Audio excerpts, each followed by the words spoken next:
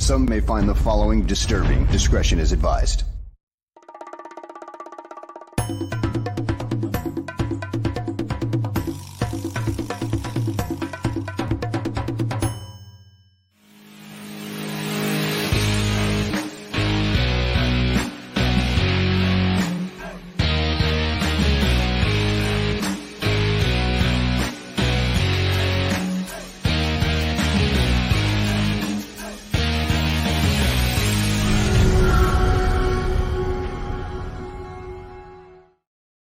Welcome, everyone, to a fresh episode of GTF Gabriel Talks Football. My name is Aldo Gandia, and what a win yesterday. We got a lot to talk about, and all week long we'll be talking about it, the win and the performance from Tyson Bagent. And the best way to stay on top of all of our programming is to subscribe to the YouTube channel, Barroom Network, or if you prefer audio podcasts, you can find us on all the major platforms.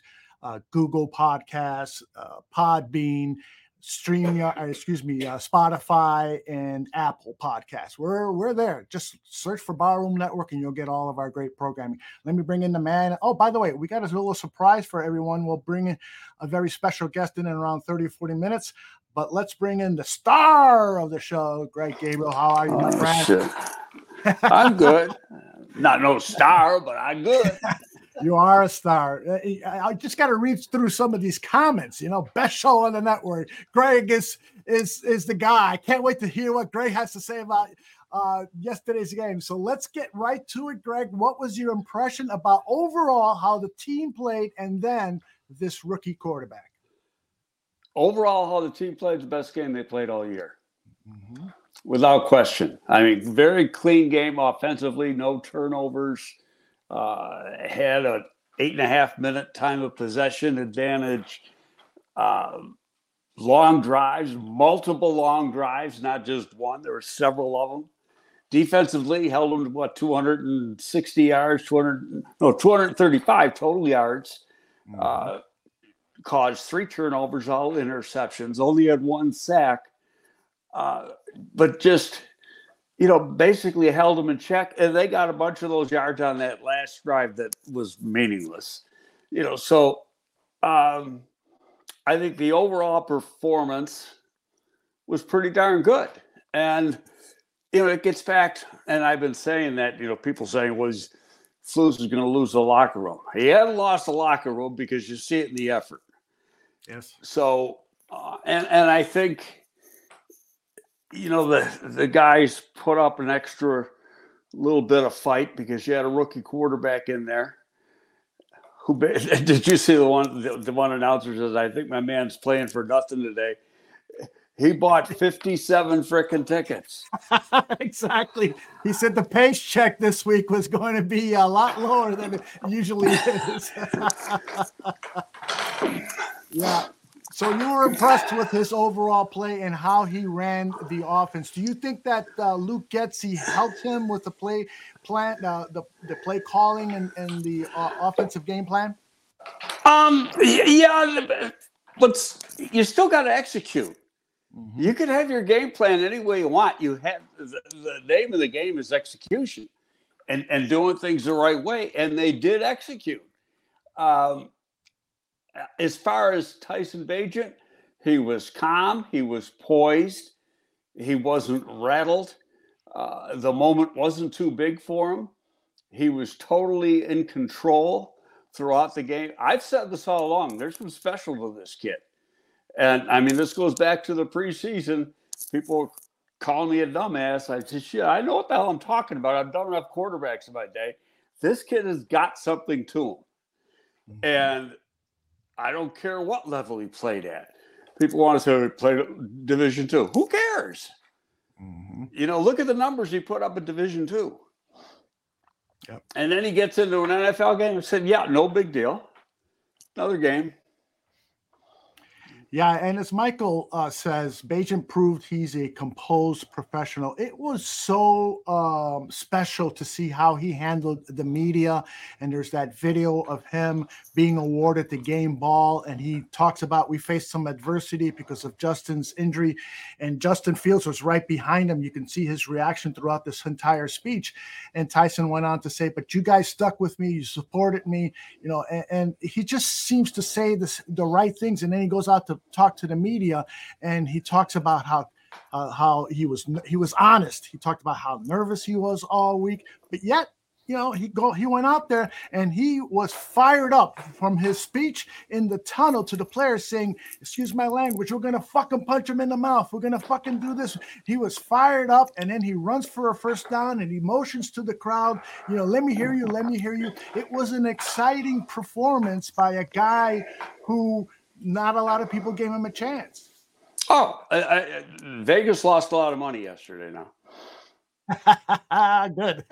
They're thinking because a lot of people took the Raiders. I don't know what the over-under was, but it was, they probably lost on that too. But it was nice to see that's 2 out of 3 games where the team has really played well. And what's really nice, the defense is coming together and playing together. Still, we got to get more pressure on the damn quarterback. But aside from that, they're doing a better job stopping the run. You're getting regulars back there in the secondary. So it's making it that much tougher to throw. Stevenson's going to make his rookie mistakes. And by the way, I thought the interference call on him along the left sideline was a total bullshit call. In fact, I thought I posted it yesterday on X too. I thought the one against Jalen Johnson was bullshit. And people were saying, well, he didn't turn. You don't have to turn. He was playing the ball. Mm-hmm. If you're playing the ball, you don't have to turn. Right. And I think I know the rules. I've been around this game long enough. Yes, you have. I thought, both of those plays, if you saw the exact same play 10 times, and you put different refs in there, they're gonna leave it go 8.5 to 9 times. Right. Yeah. That's one of the things about officiating, and really in any sport, you're never going to get the same exact calls from crew to crew to crew. Every crew has their own personality, so to speak. But let's stay on the topic. Yeah, but you gotta just there's one thing you gotta look at it, or they gotta even it out in that if you're going to call it tight against one team's defense, you got to call it tight against the other teams. You better. And they weren't necessarily doing that. Yeah. Yeah. Our guest who's going to come in a little while has some complaints about the officials. I'm sure he's going to share those with us. Well, let's stay on the topic of the defense since you brought it up. One of the things that's really admirable is the last 2 games they've been very good at third down defense. This was their numbers for yesterday. They started the week ranked 30th in third down, allowing third down conversions. But the last 2 weeks, they started to move up. I haven't checked where they're at now after most of the games from this week have been played, but yesterday they were 2 out of 9 and limiting the Raiders in third down conversions. That is really spectacular. Is there any particular reason for why this is happening, Greg? Well, number one, you got regulars back there in the secondary. That helps. Gordon's back, Johnson's back, Brisker's healthy. You're still missing Eddie, but that has a lot to do with it. And I think, the pass rush is generating pressure. It's just not finishing it and getting the sack. Yeah. Yeah. Jalen Johnson, 2 interceptions, one of them a pick 6. I tweeted out or posted on X that his agent has to be the happiest man in the world right now. He might have earned himself another million. I don't know how these contracts work, but he's not a number 1 corner, is he? What'd you say? He's not, or he is? He's not. He's a pretty good player now. Yeah, he is. And for a lot of teams, yeah. I mean, are their corners better? Yes. What Jalen hasn't done, and by his own admission, he said it, I think during preseason, they were asking him about his contract. He goes, there's stuff I haven't gotten done yet. Mm-hmm. You know, I don't create enough turnovers. Yeah. You know, so he knew it. So that was, you know, I guess on the after the second turnover, he's in the end zone and he's going like this. Okay. Yeah, exactly. Okay, that's what we needed. Now the money's going up. My personal guy asked me, goes, well, what do you think they do with him? Trade him at the deadline? I said, hell no. It's tough to find good corners. I agree. Yeah.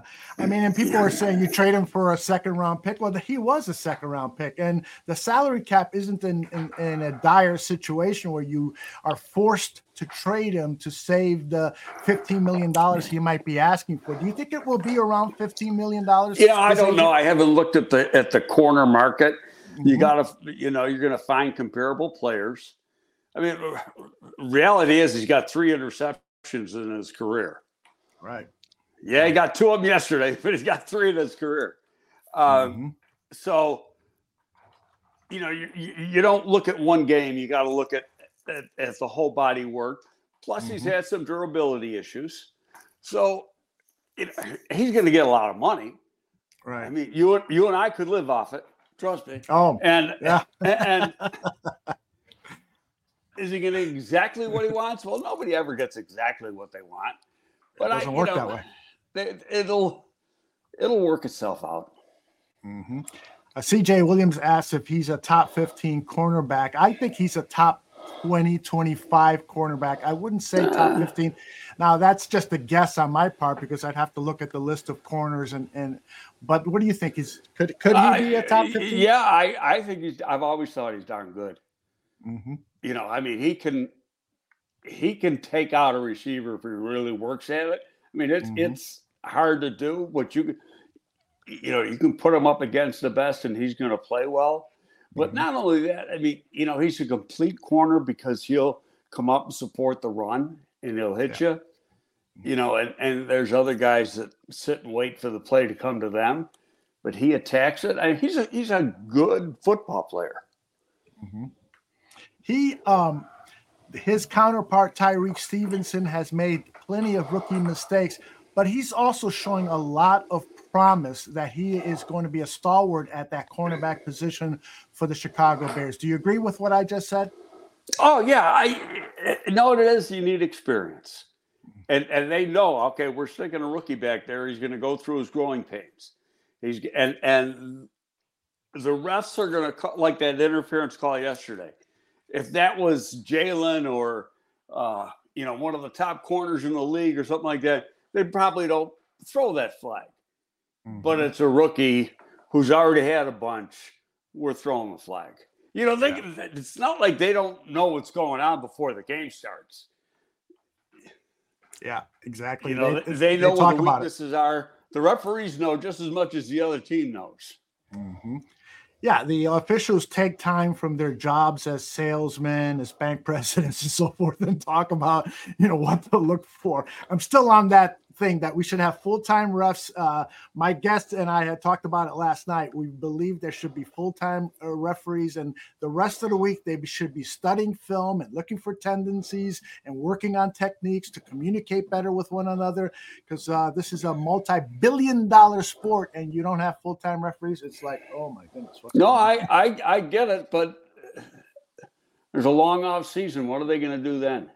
Yeah, go officiate other games in other countries or schools and stuff like that. Really perfect the art. Train future generations of officials. There's plenty of things they can do for the money. Give them a good $400,000, $500,000 a year and have them work and become the absolute best officiating crew in any sport anywhere in the world. But enough about some you give them $400,000 or $500,000, and some are taking a pay cut. That is true. That is very, very true. I mean, a lot of these guys are attorneys and other things, and pretty darn good ones. Yes, indeed. It's not like they're teaching 7th grade. Yeah, maybe I feel this way because I'm incapable of being really good at two different professions. So Vince says, although the problem is these refs are often professionals in other fields. Oh yeah, that's what Greg just said. And so yeah, it is tough. So I'm just wondering, can't you find somebody who loves the game of football so much that they'd be willing to take $300,000 to $500,000 a year to work regularly on this sport and perfect it to the point where it's almost zero defects when they're calling a game. But that's a topic for another show. Let's get back to the defense. Talk to me about this pass rush and the differences that you have seen in the play calling since Alan Williams was calling the plays and Matt Eberflus has called the plays. Well, Matt has gradually gotten more assertive, aggressive. He's still not anywhere close to what some coaches do as far as, sending pressure. There was one, he had Kyler Gordon coming in one play. I remember that. He'll send a linebacker every once in a while. He'll never send more than 5. Usually goes 4, sometimes 5. But where you see some guys, they're sending 6 and trying, and then you have an overload situation and something's going to happen. Probably the best way to do it is a combination of the two. I wish you'd do more because just the people we got, like Ngakwe's got 2, we should have 4. And because the 2 misses he had, but that's not good enough. And we're not, like Jones got his first sack yesterday of the season. The Bears are around the worst in the league as far as generating sacks. So that's a big thing. And I keep saying, 2 of their premium picks are going to be pass rushers this year. You can take that to the bank now. I don't know what the other thing's going to be. I don't know if it's going to be a quarterback. I don't know if it's going to be an offensive lineman. But I guarantee you 2 of them are going to be pass rushers. Do you think that they would bypass Marvin Harrison Jr. for a pass rusher? Given that everyone says he's probably the best receiver to come out of in the draft in many years. Yeah, but nobody in the NFL is saying that. That's what the draft are saying. True. You follow what I'm saying? Because NFL people don't say anything this time of the year. It's the draft nicks. And I'm not downplaying his talent. The guy is ultra talented. But go through drafts, because I always do that, and find out over the last, and there's been more receivers drafted in the last 10 years than there was in previous years. How many go in the top 5? Yeah, right. And what's the highest number you take them at? Because while it's a very important position, you got to, what number are you drafting at?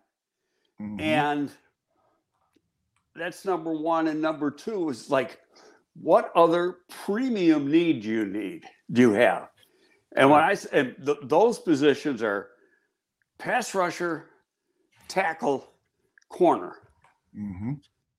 When you got your lines, you got a quarterback, you got your lines taken care of, and you got some corners. Then you say, okay, now I'm going to get my receiver, take a first round receiver.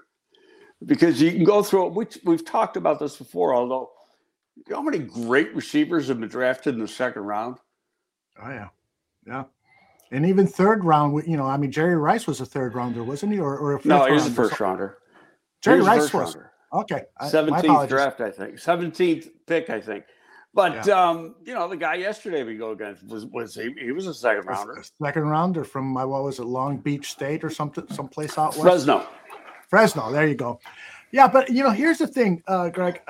From a philosophical standpoint, somebody who's made decisions on acquiring players, how much does a team need superstars? Because if you think that Marvin Harrison is a superstar, and then you got Jared Verse, and you got to make that choice. I need that pass rusher, and Verse, although he hasn't played well lately, Verse could be that pass rusher. Do I select the guy I think is going to be a superstar, Marvin Harrison, or do I select a pass rusher who could be at least very good? That's a tough call, isn't it? Well, and first of all, it's too early to really have the discussion because you don't know where you're going to be picking. Okay. Mm-hmm. You're going to have one high pick from Carolina. Okay. How high the Bears pick's going to be, who knows? Mm-hmm. Could it be in the top 5? Yeah. Could it be out of the top 10? Yeah. And then and you got to let the whole situation of the quarterback thing, and which should be an important part of the show today, play out. Who's going to be the freaking quarterback? Yes, indeed. Now, I personally believe Justin Fields will not play this week. There are some rumors that he's hurt a lot worse than they're letting on to be. Really? Yeah, I mean that it's it might maybe miss one more game and possibly 2 more games. Well, now play the hypothetical game. So let's say he misses this week and the following week, and this kid plays good and they're winning. Mm-hmm. You putting him back? You putting Fields back in? That's a tough call. It depends. I think. Now, Flu said yesterday, Justin Fields is our quarterback. He did. Well, and this is all hypothetical but Poles is in charge of the 53, and he's got to be the guy doing the drafting. Mm-hmm. And he could go, yeah, but we didn't draft that guy.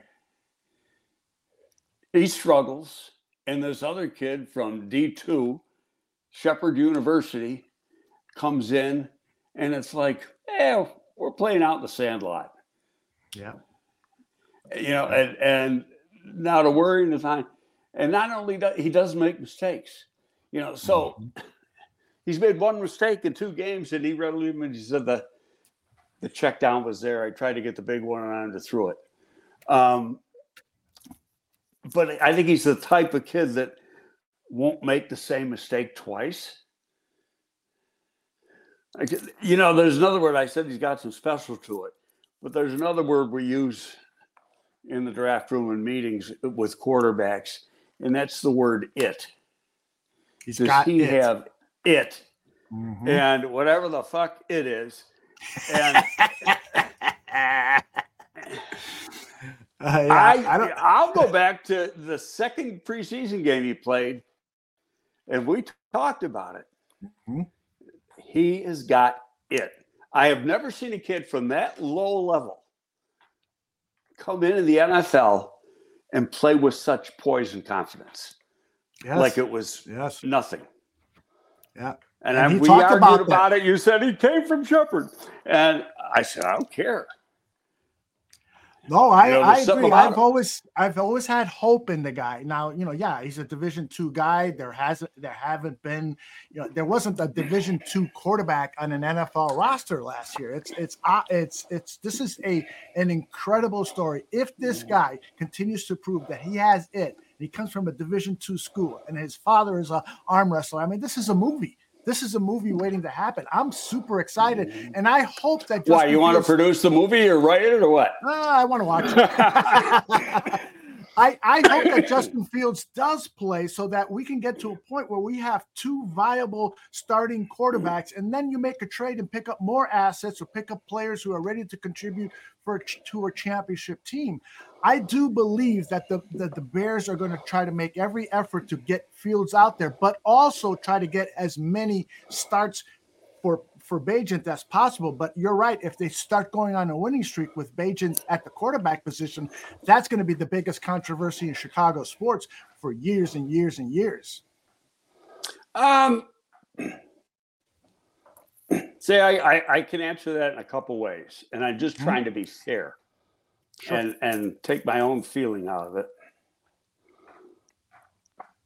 Poles didn't draft Fields. He inherited Fields. Right.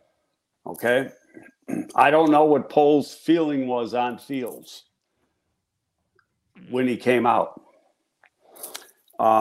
That's going to play into it. But let's go to San Francisco last year. Oh, this is hypothetical. We know this, but it's it's a fun discussion to have. Indeed. San Francisco trades the world to get Trey Lance.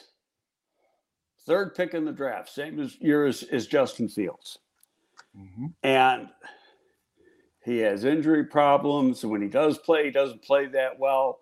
And, we talked about him that draft year and how I never saw it. I never saw a top 10. I never saw a first rounder, let alone a top 3 guy, only because he played one game his final year. That's through no fault of his own. That was COVID. And he played in a predominantly running offense. So you just didn't have enough reps. But regardless, they invested a lot in him. There's no question he's talented. Then last year, last pick of the draft, well, we'll take this kid from Iowa State, Brock Purdy, who, by the way, I followed a lot. I liked Brock Purdy. Mm-hmm. I thought he was a mid-round guy, was unsure of his arm talent. He didn't have a great supporting cast, but he was a very consistent football player. Okay, now you put him in the NFL, and what separates some of these guys is from the neck up. How quick they can learn, how quick they can process, right, and decipher and get the damn ball out of their hand. Mm-hmm. And now this kid, he's one pick away from being a free agent, just like Tyson Bagent. So really, there is no difference. Last pick in the draft. And he gets in, and because of injury, he has to go in. They didn't take him out after that. He was too good. And that's what could happen here. And it's a hard decision to make, and you're going to piss some people off. But if this guy's got to play a few games and he goes through another game and another mistake-free game, they win the game, how do you pull them out? Right. It's a tough decision that will have to be made. And I get everything that you're saying, but there's just are you all right? That's what I want to know. There we go. You didn't fall on the floor, right? It was the phone. CJ Williams has a question about phone fell on. I got the phone propped up on my laptop. CJ Williams has a question. He says, can you improve arm strength? So there is this kind of storyline that Tyson Bagent doesn't have the arm strength of other quarterbacks. Now, he said in the press conference, I have a cannon. I got a cannon. Yeah, that's what he does, right? And he's got a real strong arm. Yeah. It might not be as strong as Justin Fields. Justin Fields got one of the strongest arms in football. Mm-hmm. And he, I think for that, they pulled him out for that one play. He could have very easily done it. My personal thinking was when he did it, your chances he hit an interception are better on that play than almost any other play on those Hail Marys. Just, you don't want to hurt his stats by throwing the Hail Mary. Let the other guy do it. And if it's the last play of the half, who cares if it gets intercepted? But, there's no problem with his arm strength. But to answer the question, can you improve arm strength? Yes. And when I learned this, I was working for the Giants. Jim Fossil was the head coach. And before that, he was an offensive coordinator and a quarterback coach in the league and a former quarterback. And I was of the belief that, now this goes back, it's over 20 years now, that you couldn't improve arm strength. And then you start looking, guys who have stronger arms in college, or rather stronger arms in the pros than they had when they were in college. And the first guy that comes to mind is Drew Brees. And you can look at Tom Brady, and you can look at Peyton Manning. All of them, their arm strength, power, velocity, all improved once they got to the NFL. Part of it is, it's developing grip strength, your strength in your forearms, strength in your triceps. but it's doing the right exercises, and that you can work on those particular muscles where your velocity coming through the ball or throwing the ball is going to be a little bit more to put extra little zip on it. Right. You know, they're getting older, physically more mature. You know, this kid, you know, who knows what the hell kind of weight program they had at Shepherd, and what he was, being that he was a quarterback, what was he required to do? Now, it sounds like, you know, during the week, somebody asked him, what would you be doing if you weren't playing football? And he said, cross-training and being ripped. So that tells me he likes to work out. Mm-hmm. Yeah. So he was probably working out more, but he's still, you could put 10 pounds on him, fill him out a little bit more.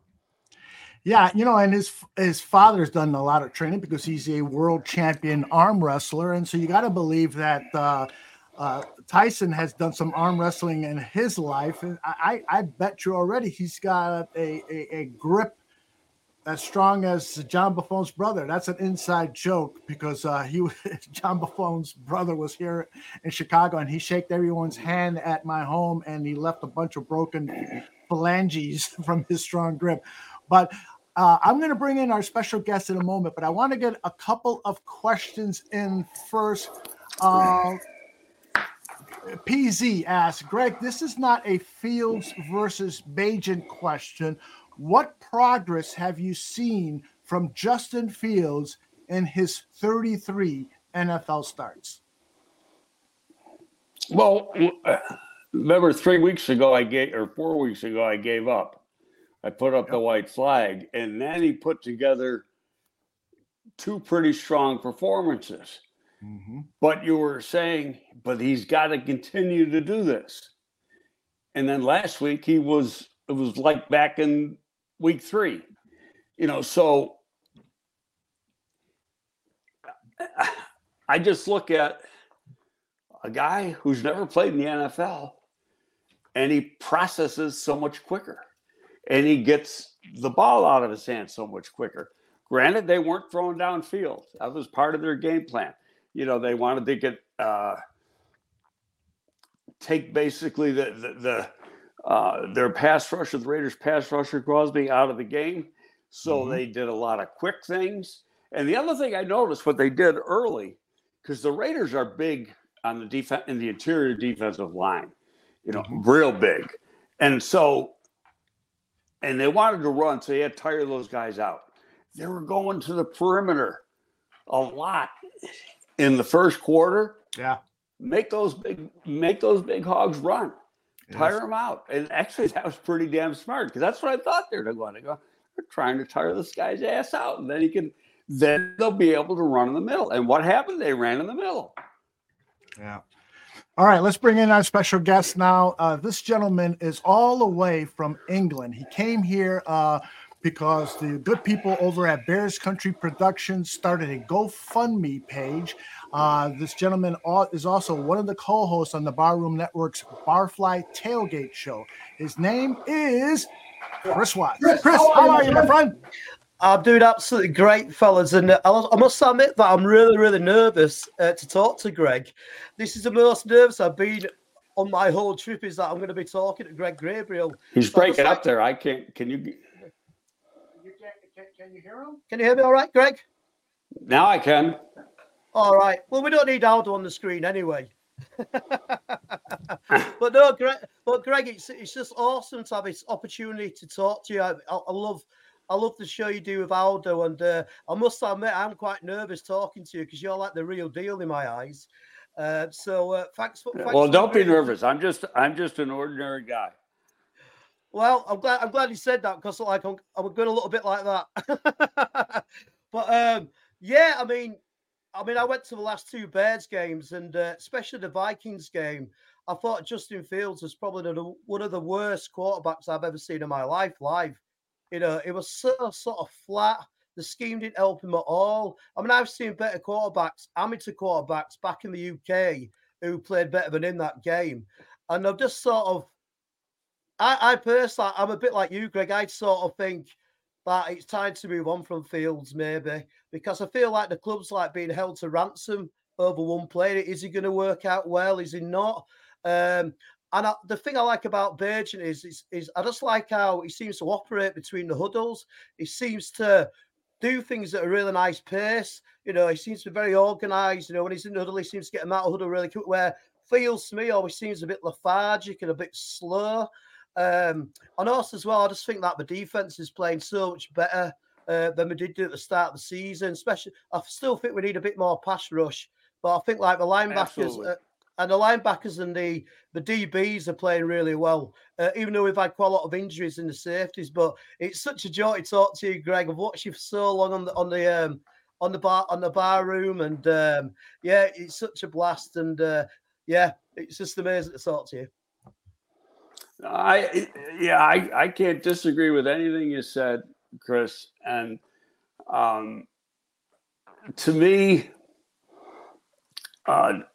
Justin Fields is an anomaly because you don't know what you're getting from week to week now. It seems, when he makes some big plays, it's the special plays. They're wild plays. Yeah, yes, definitely, yeah. Okay, but he could make a wild play and then a bonehead play, a minute later.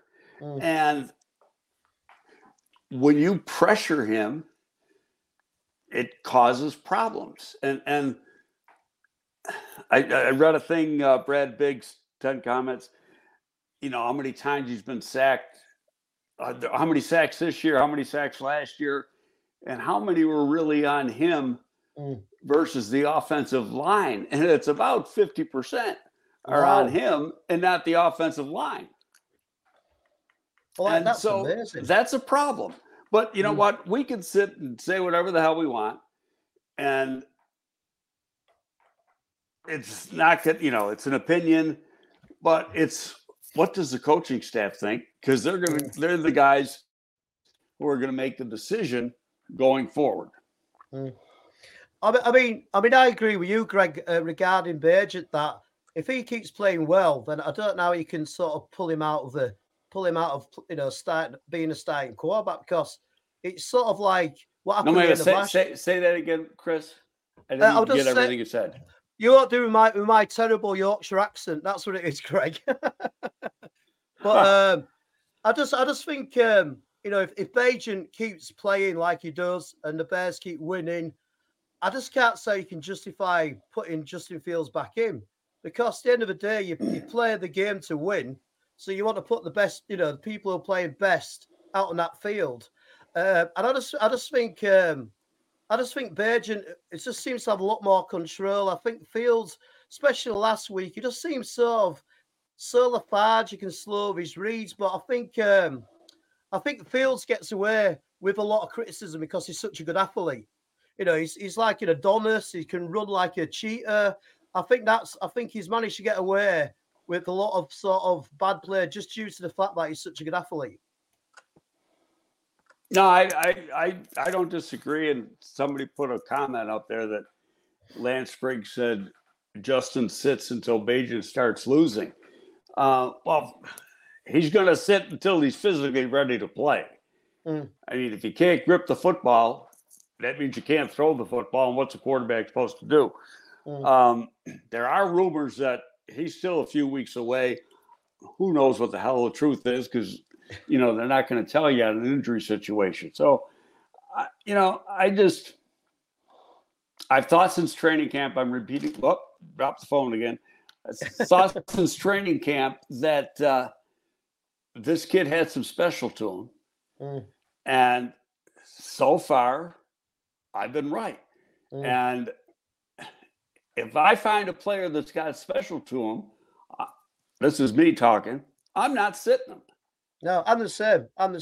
Because the decision, here's why, Chris, is that the decision you got to make is coming up next April. Do I got to draft a quarterback, or is he sitting right there now? No, I mean, Caleb Fields might be generational. Well, who says Tyson Bagent isn't generational? You haven't, you know what I mean? I mean, for a guy who started his first game with his background, that was a remarkable game. Oh, yes. Yes. I think that'll be a nice situation for the Bears if Bagent does keep improving that. We don't have to worry about giving Fields a big contract when his rookie deal runs out. Because I couldn't pay Justin Fields $25 million a year from the inconsistent play what he's had over. Well, the they got to make years. a decision at the end. They got to make a decision really at the end of this year. Right. Fair enough. Chris, you're breaking up. I can't hear you. On the bottom of the screen. You what? Sorry, buddy. Read that comment on the bottom of the screen. A good running game and a good defense, and Bagent will be fine with a new OC. And I could definitely believe that. I still thought some of the play calling was a bit iffy yesterday. Too many bubble screens. Too many times he's always in a shotgun, which I don't like a player being in shotgun. So you can't really do the play action sort of off the running game. So I'm still not set up on Getsy at all. I mean, last week it was like going back to the first game of the season. I kept thinking, well, we had so much success against Washington.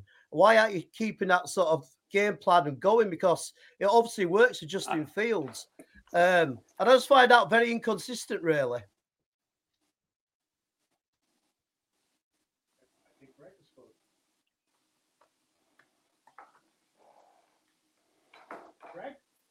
I can't. You're breaking up. I can't get everything you're saying, but I'm reading some of the comments that come across, and they're saying like Bagent's statistics were hurt because he didn't throw that much in the fourth quarter. Well, you know what? He threw enough to win the game, and that's all he had to do. The object is to win the game, and if you got to throw 30 times one week and 15 times the next week, so what? As long as you win. But in saying that, let's assume he's going to start next week against the Chargers. It's basically an indoor stadium there. So they're going to have perfect weather conditions. I think they're going to give, he's got this game and a half under his belt. They're going to give him a little bit more to do next week. They're going to add to it. And it's like he knows the thing. It's just, they didn't want to put him in position where he had to sit back there. Well, they had one of the best pass rushers in the league coming down on him. And I thought that was smart on Getsy's part because, he's been faced a lot of criticism this year. So when he does something good, you got to praise him. But on the other hand, like next week, you're going to be facing Khalil Mack. I know Bose has been hurt, so who knows if he's going to play. But they got some pass rushers on that team too. But they got some other weaknesses. And it's just a matter of playing better, and the defense has got to keep getting better. Yeah. Guys, Chris, you got one last question for Greg? Oh, I'm trying to think now. Greg, would you want to move on from this coaching staff at the end of this season, or do you feel like they deserve another year? It's way too early. There's 10 games left. Yeah. You got to play. They're not going to, regardless, they're not changing the staff in the middle of the year. Okay, that is usually more disastrous than anything you can do. And there's nobody on the staff you could make as a head coach to begin with, at least not in my opinion. But, what happens when you change a coaching staff like that, guys stop playing hard. Injuries can mount up because they're not playing hard. There's a lot of things that are part of making that change that, that you don't notice. And so you just let it play out, and then you make a decision at the end of the year what it's going to be. You're going to keep the guy, or you're going to move on to somebody else. So, it's got a long way to go. We're more than half the season to go yet. Yeah. Cool. Well, Greg, can I just say thank you for letting me talk to you? It's been an absolute awesome experience. A little bit nerve-wracking, but very awesome. Don't give me this nerve-wracking stuff. Just talk. That's all I do. Yeah, no, but when you talk, Greg, you make sense. That's the difference between me and you. Well, I don't have the Cockney accent. Well, yeah, I just like to say thank you, Greg, and I really enjoy the show. Well, thank you. And bear down to you, mate. Bear down. Thank you, my friend. That is Chris Watts. You can find him on Sunday mornings here on the Barroom Network. He is a part of the Barfly Tailgate Show. And, Chris had a tremendous experience. We didn't get a chance to ask him all these questions, but he was one of the 75 people holding the U.S. flag at the start of the game during the national anthem. He was interviewed by Larry Mayer over at ChicagoBears.com. He was interviewed by WFLD TV. Again, because of the great job the Bears Country Productions did in bringing Chris here, raising money and hosting him for the entire week. And I've had the pleasure of hosting Chris this weekend, and he's just a fabulous guy with lots and lots of stories to share. And his passion for the Chicago Bears is second to none. He's a great, great guy. Greg, back to the subject of the Chicago Bears. I see a lot of comments, Fields versus Bagent. Some people are defending Fields, saying we're too hard on him. Some people are saying Bagent deserves a chance to prove himself. What do you think of this? Really, it's going to become, I sense it, it's going to become a maelstrom, because I do believe that Bagent is going to incrementally improve week to week to week, and people are going to, this is going to be a real quarterback controversy. Do you sense that too? Yep. If he shits his pants next week, that's a different story. But if he goes out next week and plays good, you got a problem. Well, how do you justifiably put the other guy in? And I go back to what happened in San Francisco last year. Everybody thought Purdy was going to be an afterthought. You guys only lost one game since he's been in there, I think. So, and San Francisco obviously got a lot better roster, but I don't care where they came from. I care about talent. And this kid's got talent. Greg, I would imagine a lot of talent. Yeah, I would imagine that in your decades of scouting quarterbacks. Although you're frozen. Am I still frozen? Can you hear me? No, you're not. Okay. Yeah, I can hear you. I would imagine in your years of scouting quarterbacks, you've learned a few things about scouting quarterbacks, but yet it is not a science, because you got Tyson Bagent won his football game this week, and all of the other first-round draft picks, I think there were 3 or 4 who started this week, they all lost. How is it that a guy like with the talent and moxie of a Tyson Bagent falls through 7 rounds of a draft? Well, first of all, and but that didn't answer your question. How does he fall through the draft? He was a D2 player. He got to the Senior Bowl. Everybody knew about him. It's not like nobody in the National Football League knew about this guy. He was invited to the Senior Bowl, held his own there. But when you look, and we can use Brock Purdy again. Brock Purdy had a pretty decent career at Iowa State, and he's the last pick in the draft. And what happens with quarterbacks is the top guys go fairly high. And then you get a lot of talented guys that go real low or even go into free agency, because teams are comparing them to a player. The guy's going to, when you bring him in, he's going to be at best, he's going to be your 2, and he's probably going to be a 3 as a rookie in most cases, versus a guy who could help you in the rotation or something like that. So the immediate return comes from the position player. And so then quarterbacks, especially in day 3, get pushed down or pushed out of the draft, and you get them late. I mean, should this kid have been drafted? Yeah, in hindsight, yeah. But and I think it was Big Dro today that the Bears thought about taking him. And, you know, they probably had a higher rated guy or whatever. But then they also, like, you know, we signed a quarterback, a free agent quarterback. I shouldn't admit this, but it's so late, they're not going to kill me anymore. We had a deal done in the middle of the fifth round with this kid. You know, on day 3 of the draft. So, or it was 2 days then. So we knew we had the kid. We just had to hope nobody else was going to take him. Mm-hmm. Mm-hmm. You know, I there's comments in the You're freezing chat up again, room, Aldo. but you can hear me though, right? Maybe not. I guess when I'm frozen, he can't hear me. I can hear you. You keep freezing, Okay. but I can hear you. Okay, good. So there's a lot of comments in the chat where people are saying, you know, pump your brakes. It's only one game. And I agree. It's only one game. We're not going to the Super Bowl with Tyson Bagent. I truly believe that. And he still has a lot to prove.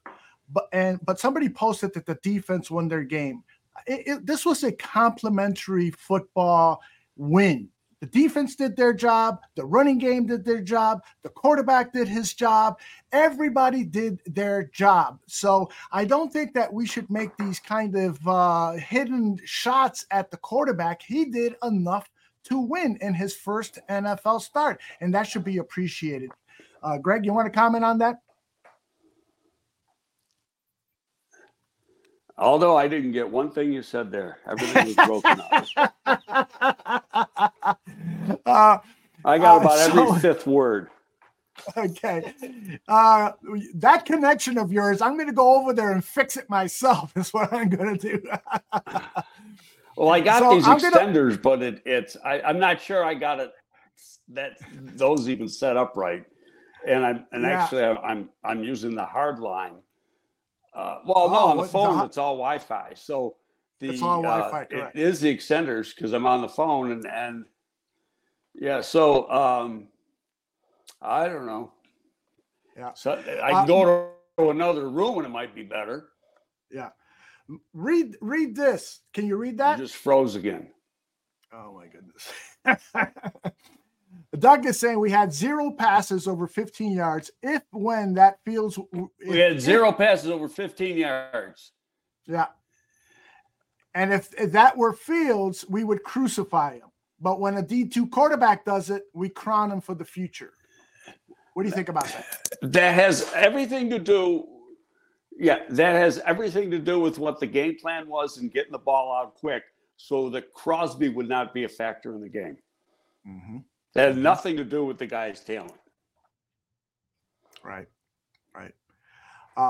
So people can take a stat and work it any way they want. But it's you set up a game plan to win the game. And you had it, you're going against one of the best pass rushers in the game. Most of the time he was up against a rookie tackle in Darnell Wright, who like Stevenson is going through his growing pains. So I'll say it this way: had Fields been in the game, they would have done the same thing, unless he tried to force it downfield or whatever. But they did what they had to do. Forget they used up over 34 minutes of clock, time of possession. Their game plan was to run the football, control the game, and move the chains. And when you look at how many long drives they had, who cares if they threw it 15 yards down the field? They won the freaking game, and they won it basically no turnovers. They played a flawless game. Mm-hmm. What do you make of the offensive line, Greg? We're getting questions like from Jeff saying, what do you think happens when the offensive line is fully healthy? And evaluate their play yesterday. Well, they played well yesterday. There's no question. And I thought one of the holding calls on Borum was a bad call. The other one was pretty good call.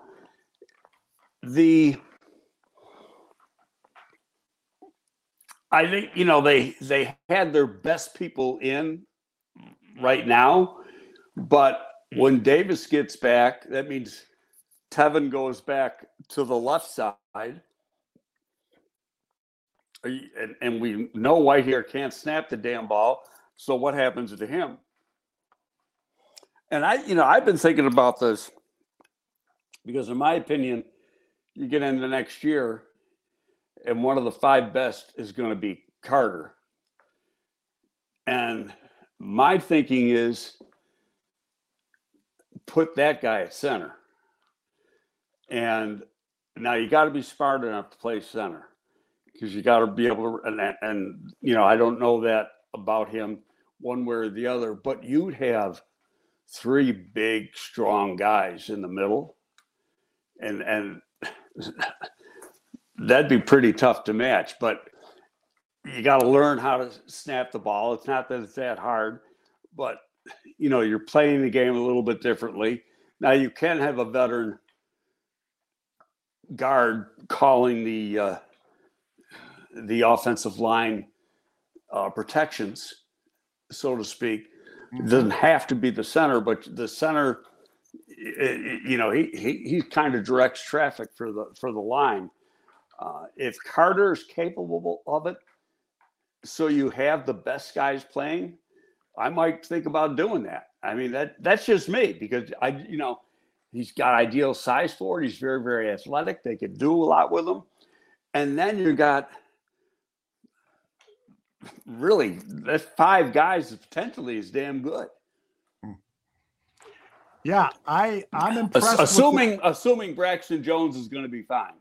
Yes, that is a huge if, and we hopefully need him healthy back at that left tackle position to see if he is going to be the future left tackle. That's an important part. I don't. If his neck is fine, there's not a doubt in my mind he's a left tackle. It's a left tackle. I got no problems with Braxton Jones, the left tackle. I think that was a steal. Greg, though, his first few games this season, he regressed. He wasn't even as good as he was last season. What? I hope you're not using Pro Football Focus as a guide. No, just my eyes. No, I tend to disagree because he was anchoring better. His run blocking is good. He had a problem with anchor. Part of these guys, none of these guys played in the damn preseason. Mm-hmm. So were they ready to play when the season started? The first couple of games. First couple of games were basically like the preseason. The offense and the line as a whole, cohesiveness, they still haven't played together yet. It's crazy. It's like over the last year and a half, there's been a different lineup just about every week. So when you finally get some cohesiveness, they got a chance of being pretty good. But until I see differently, I'm sitting in Jones' corner 100% of the time. Okay. Put that on the record, everybody. Jamal wants to know if there is a running back controversy in Chicago, given this man's performance, 88 yards on 16 carries, 3 receptions for 31 yards, a total of 3 touchdowns, 2 rushing, 1 receiving. Greg, do you feel that Deontay Foreman should be given the most of the snaps in Chicago once all 3 running backs are healthy? No, I think there's going to be a running back by committee. But this is something, we saw his tape last year. You knew he was capable of doing this. Guy's a good player. The only reason he wasn't dressing and he would have had was because Travis Homer is a fixture on special teams and none of the other running backs are. So you got to have that special. So you can go into a game and be heavy at running back. You could dress them. They did that in the first game and they'd be heavy at running back. You'd have 4 running backs. But then you got to take another position player away. Mm-hmm. And so, I get what they were doing, but when you come out and you have a game like he did, and he was, okay, I'm going to prove it to you type game. And he rose to the occasion.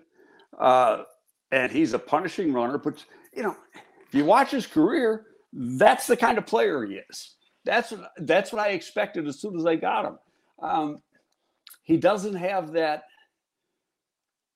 breakaway ability and elusiveness that Herbert has, but he's got power. He can move the pile. Him and Roshan would be a bitch to have to tangle with time after, because they both run really hard. Right. Greg, I'm of the opinion that any one of our running backs would have had a similar day that Foreman had, because the offensive line blocks so incredibly well. Yeah, Olin had a post yesterday, and it was like 15 plays, 8 minutes, 26 seconds, or something like that. You know, with a couple exclamation points. And then I retweeted that and said, an offensive lineman's dream series. You know, that you have that kind of thing. And that's when all they got to do is go out there and run block. They love that shit now, because then it's man on man, and you just got to beat up the guy across from you. And that's what they were doing. Compare Thomas Jones. And you know what? The other thing, did you see the enthusiasm the offensive line had during the game? Yeah. I think they were happy that the quarterback was getting the ball out so quickly, but that's another story. Sorry, guys in the chat room.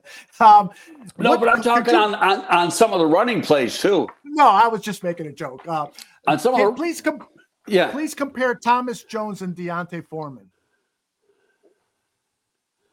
Oh, totally different. Thomas Jones is 5'9.5", and you know, about 215 pounds.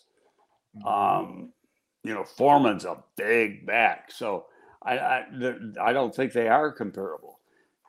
You could compare Thomas Jones and Khalil Herbert, because they would be more similar size, speed, style than using, you know, Foreman. You compare with Roshan, who's another big guy, but Foreman's bigger than Roshan. All right. Anthony Thomas come to mind? A-Train? I've never been an A-Train fan. Even, you know, I might have told the story, but you told me. I did not like A-Train coming out. Yeah, you told me personally. Yeah. Okay, I thought he was stiff, you know, stiff in the hips, didn't have a lot of forward lean. That was the 01 draft, so I'm in New York because I came here like 3 weeks after the draft, and the Bears took him, and I'm like, oh, when I was in New York, I'm going, that was a mistake on the Bears' part. Now, he had a great rookie year, ran for 1,000 yards, but after that, he was just a guy, and for various reasons, but some of it was he's so damn stiff in the hips, and he ran so upright.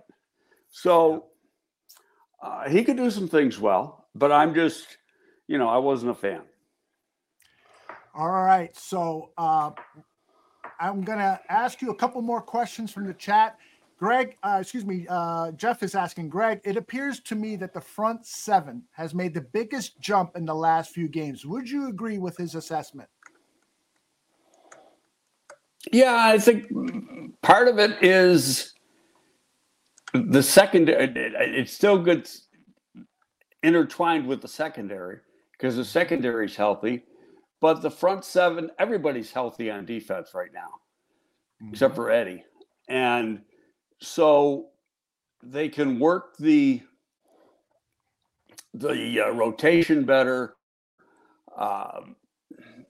You know, basically, you got three new linebackers from last year because Sanborn's playing a different position. And, you know, he's playing Sam where he was Will and Mike last year. And, you know, so it's I think it's just everybody coming together. And you got a different guy, you know, setting up the game plan and calling the defense.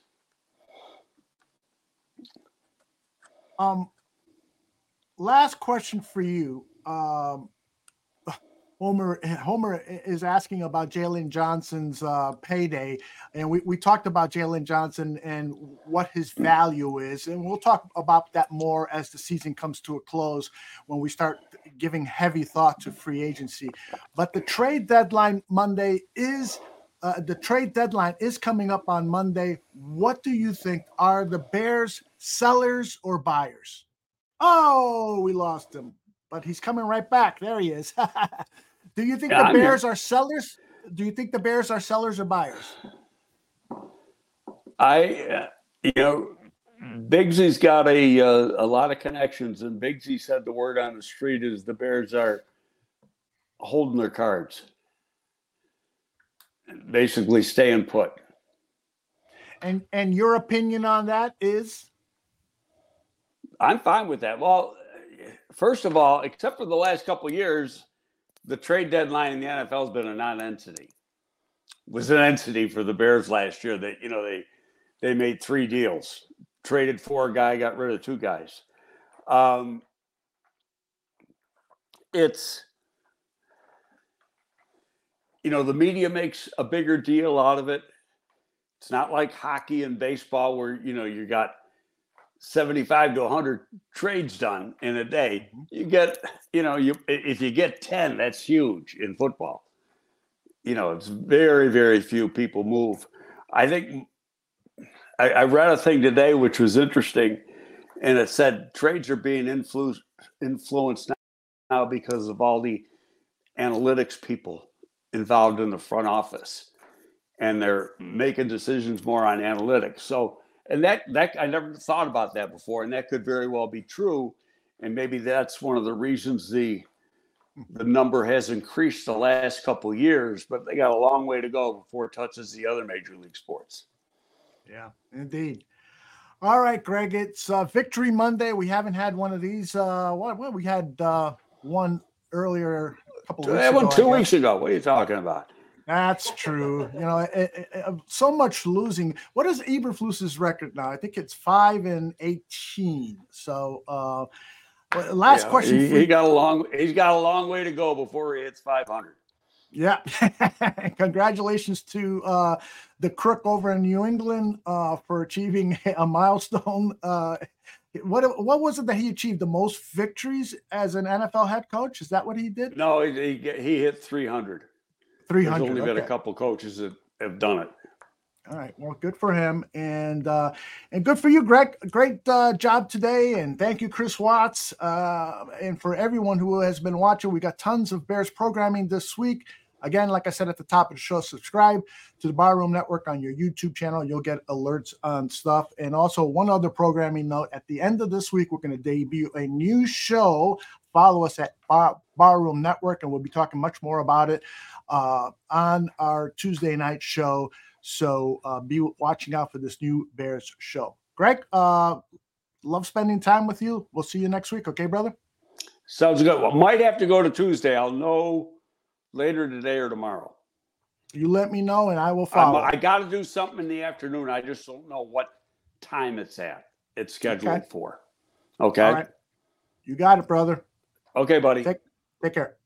Later.